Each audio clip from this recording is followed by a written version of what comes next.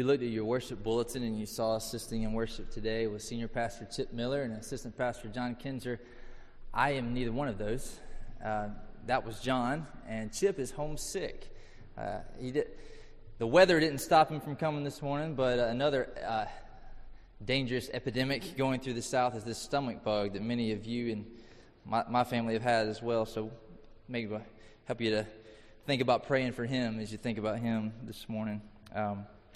If you've got your Bibles, you can turn to Psalm 2. It's where we'll be this morning. When I was a college student, I came to a missions conference. I can't remember if it was my junior or senior year that Dr. Harry Reeder was preaching at. And I don't remember what the sermon was about, but I do remember his opening illustration that stuck with me over the years. And it goes like this. He said that there's a story about a man that just had a terrible day at work. It was one of those days where he just wanted to get home, change clothes, eat some supper, and get in his recliner and just veg the rest of the evening. If he could just make it home. So he hopped on a subway car, and he was the only one there, thank goodness. But right as the doors were about to close, a father and two rambunctious kids jumped on the same subway car as he was on. And he said that he scooted to the other end of the car, but these kids were just crazy. They were just rambunctious. They were all over the place, hitting and screaming and kicking and fighting and yelling. And he finally just had enough. And he looked over at the dad, who was just in some sort of a daze, standing by, not doing anything. And he said, Sir, can you please get hold of your kids? He said the father kind of woke up from what looked like a daydream and gathered his children to him and calmed them down. And he said, I'm so sorry. And at this point, the man was feeling a little bit bad, a little bit guilty. So he said, well, thank you for getting control of them. Just had a bad day. And the father looked up at him and said, I'm so sorry. We just came from the hospital where my wife, their mother, passed away from a battle with cancer. What changed in that situation? The facts were the same. Kids were still being rambunctious and crazy and irritating the man. What changed was his knowledge of the deeper circumstances, what was going on behind the actions. And what changed was his perspective of the situation, going from someone who was annoyed and frustrated to all of a sudden someone that was moved to compassion for someone else that was undergoing something very, very difficult to figure out. This morning in Psalm 2, we get not just two different perspectives of the same situation. We get three. The psalmist is talking to us about the rule of God. And he gives us some behind-the-scenes knowledge. He tells us what one group sees and what another group sees and what another group sees. And as we start to see more of the picture, we get more of an idea of what this rule of God is supposed to be like and what it's supposed to look like, and may even be convicted about how we've been approaching God's rule in our own lives. So let's look at it together. Let me read for us Psalm 2, and then we'll jump in.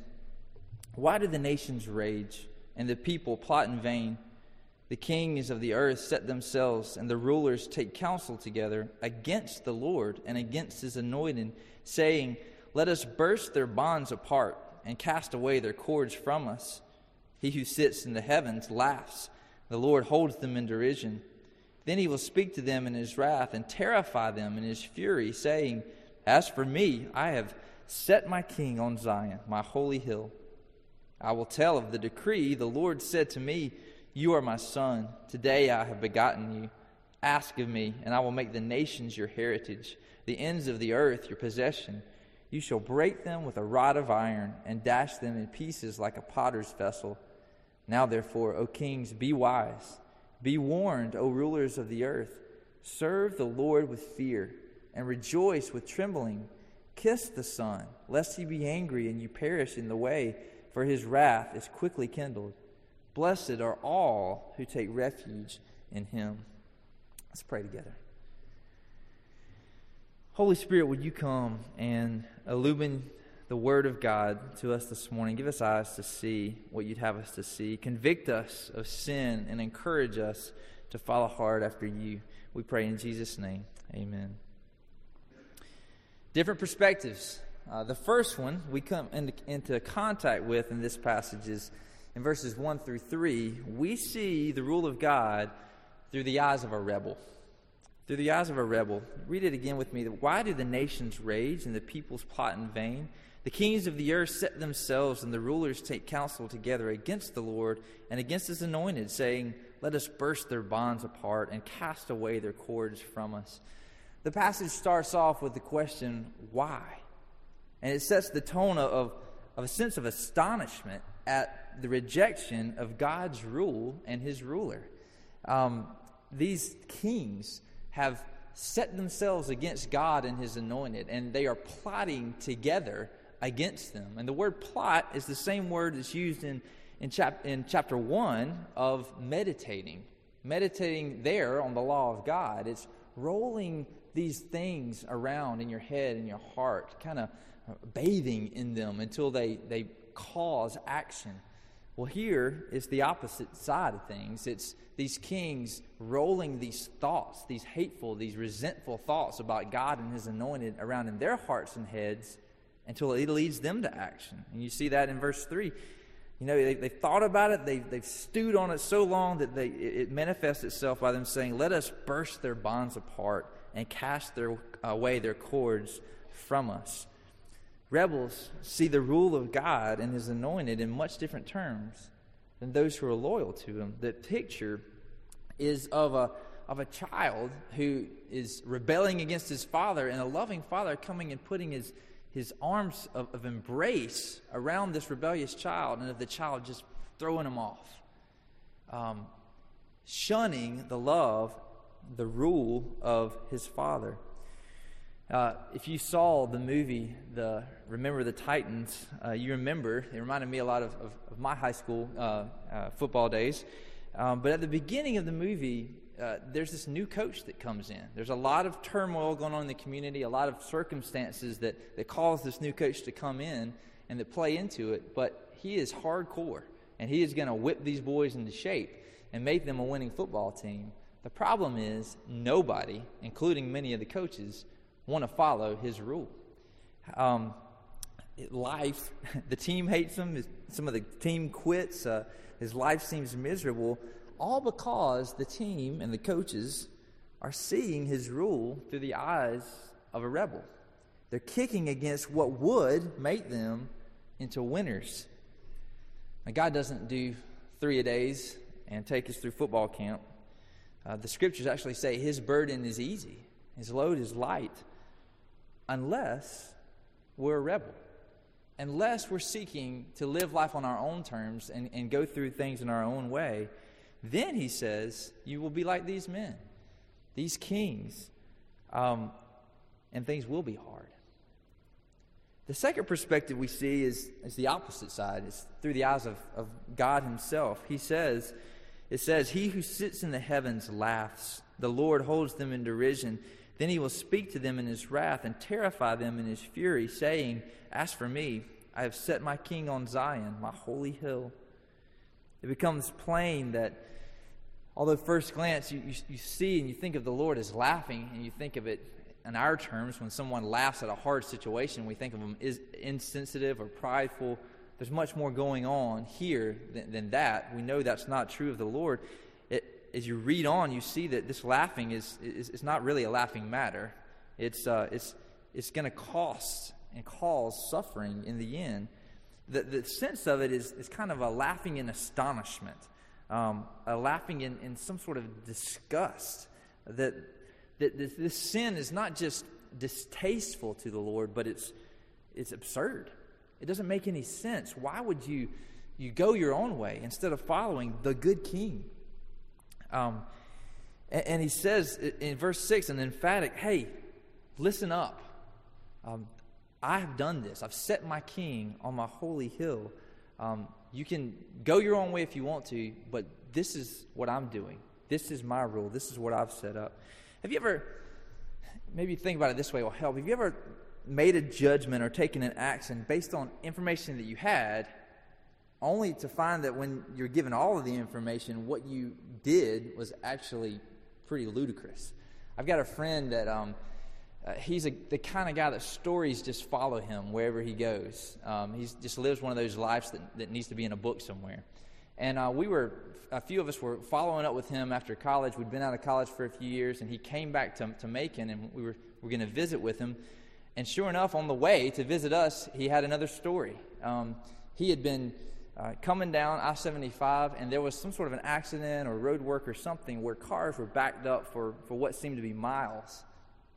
And so he and most of the people were waiting in this traffic, and some people were just zooming past him in the other lane, going up to the front and to get in line, and while everybody else was waiting. And he said after a few minutes, he just had enough of these people not waiting in line like the rest of them. So he pulls his car out of that lane and gets in the other lane and just stops up next to the car in front of him, and then just inches forward with the people in the other lane, and blocks up traffic behind him so nobody can zoom around him. Well, it all seemed right and good until he got up to where the accident was and realized that the lane he'd been blocking for the last hour in traffic was the lane that was actually open for people to get through and go through, and would have sped up traffic if he'd have gotten out of the way an hour back, but ended up causing all kind of additional delays. He saw with the new information that what he'd done was ludicrous. It was absurd.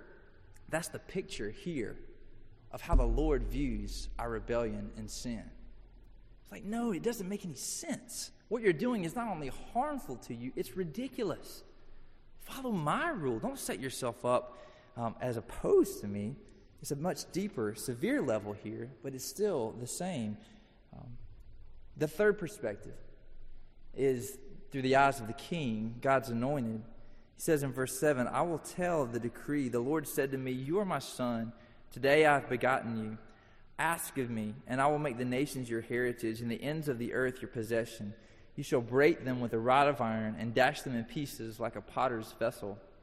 Here's the centerpiece of the psalm, where the ruler that God has set up, the king of Israel, is saying, God is the ruler, but he set me up, he set us up as his rulers in small to take his righteous rule to the ends of the earth. In the Old Testament, it was the nation, the king of Israel, who were God's anointed and appointed to be a mission to the rest of the world, to say, hey, look what it looks like to live under God's rule. Look at us, and then respond. You can live like this too. In the New Testament, it flips it on its head, and Jesus says, go out, take my rule to the ends of the earth. Don't just bring them to where you are. You go out to them and tell them about what it's like to live under my rule. This rod that you see in verse 9 is actually, that idea of break really carries with it the idea of shepherding and ruling. The idea there is like a shepherd uses shepherd's crook to sort out the flock and as a weapon against things and people that would take or hurt his sheep. So he says, you, my ruler, are to lead that way, to take care, to spread my rule in a way that honors me. It's a symbol of government. And in this text is like a scepter of a king, a ruler in short. One of my favorite books that I read a long time ago was Lord of the Rings trilogy. It took me a long time to read it, and I've only read it once. But the last part of that, the last story in that book is the Return of the King. And in there's a scene where there's a steward that's been set up in absence of the true king that's supposed to take care of things until he comes back, until the true king comes back. And finally, after years and years, the rightful heir of the throne is coming. And a delegation goes to tell the steward, hey, the king is coming. It's time to hand over authority. The problem is that steward has set things up and has grabbed hold of the reins so tightly, he wants to rule the things like he wants to rule them. Even though he's supposed to be a steward of someone else's authority and rule, when the actual ruler comes, he's not willing to let go, and there's a skirmish that ensues. So that's the picture of us sometimes. We look back in Genesis and we see we were given the responsibility to rule as God's vice regents, as his rulers, with his authority to take his glory, his rule to the ends of the earth. Now what happens? Well, we mess it up.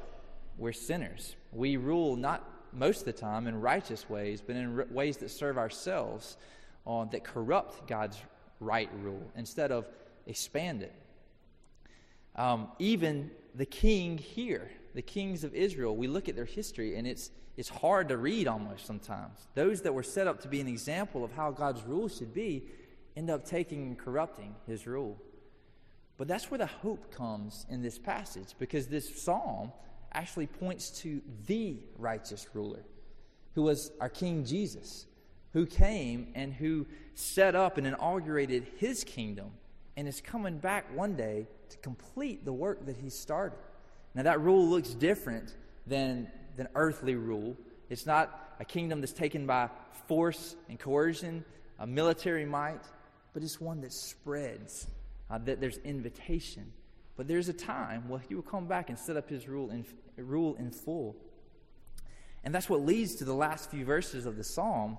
There's a gracious call at the end. After the psalmist shows all of these perspectives, he says, "Now therefore, kings, be wise. Be warned, rulers of the earth. Serve the Lord with fear. Rejoice with trembling. Kiss the Son, lest he be angry and you perish in the way. For his wrath is quickly kindled. Blessed are all who take refuge in him." It comes all the way around, not to, hey, do this because if not, I'm going to kill you. But, hey, here's an invitation. I've got every right to demand this of you, but I'm calling you to come to the rightful ruler on your own terms and willingly submit to his rule. If not, there's a time coming when his wrath will be shown and justice will be served. And if you're on the wrong side, if you're a rebel, it's not going to be good. But now, while the time is right, he says, come, submit to the rule of the righteous, good king.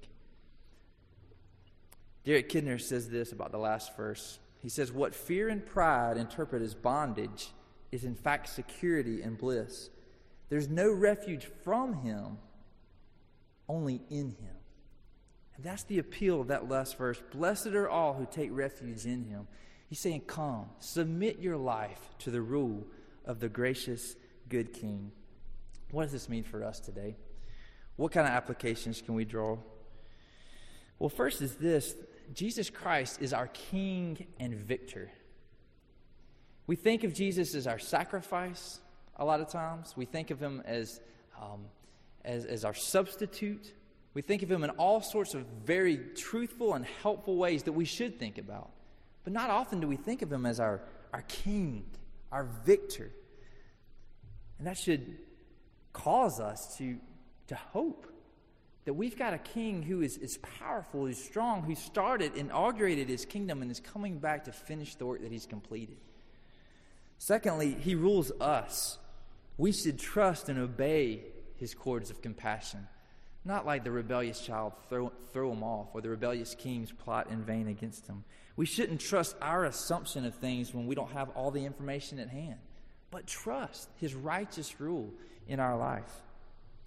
And then the third thing is that we are his ambassadors. And that is a powerful and privileged, but also a scary position. Because we are called as his ambassadors to go into the world and to call people to submit to his rule. Not based on our own authority, not holding and doing things the way we want to do them, but based on his authority, based on his call to say, hey, come, while you still can, come submit your life willingly to his rule. We come to the Lord's table this morning and we have an opportunity to do that, to reaffirm our submission to follow after his kingly rule.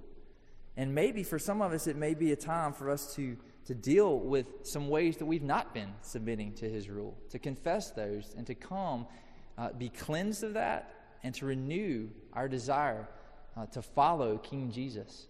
For others, you may not know what you think about this rule of Jesus. You may still be trying to figure it out. If that's the case, then this table is not for you. You don't need to take this. You need to take Jesus this morning. And I would encourage you, I would plead with you to do that. I would love, and many sitting here would love to talk to you about how to make that right, to submit your life to the rule of Jesus, to have a right relationship with him this morning. Let me pray, and then we'll prepare for the table. God, thank you that you rule, and thank you that you're a righteous ruler.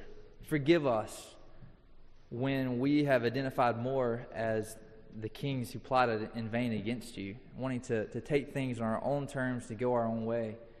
Cleanse us because of what Jesus has done, because you, King Jesus, have taken the punishment that we deserve, given us your righteous life, and called us anew to follow hard after you. We pray that we would respond to that this morning and to be renewed. We pray it in Jesus' name. Amen. You'll see in your bulletins a communion hymn printed, and I invite you now to stand together as we sing this.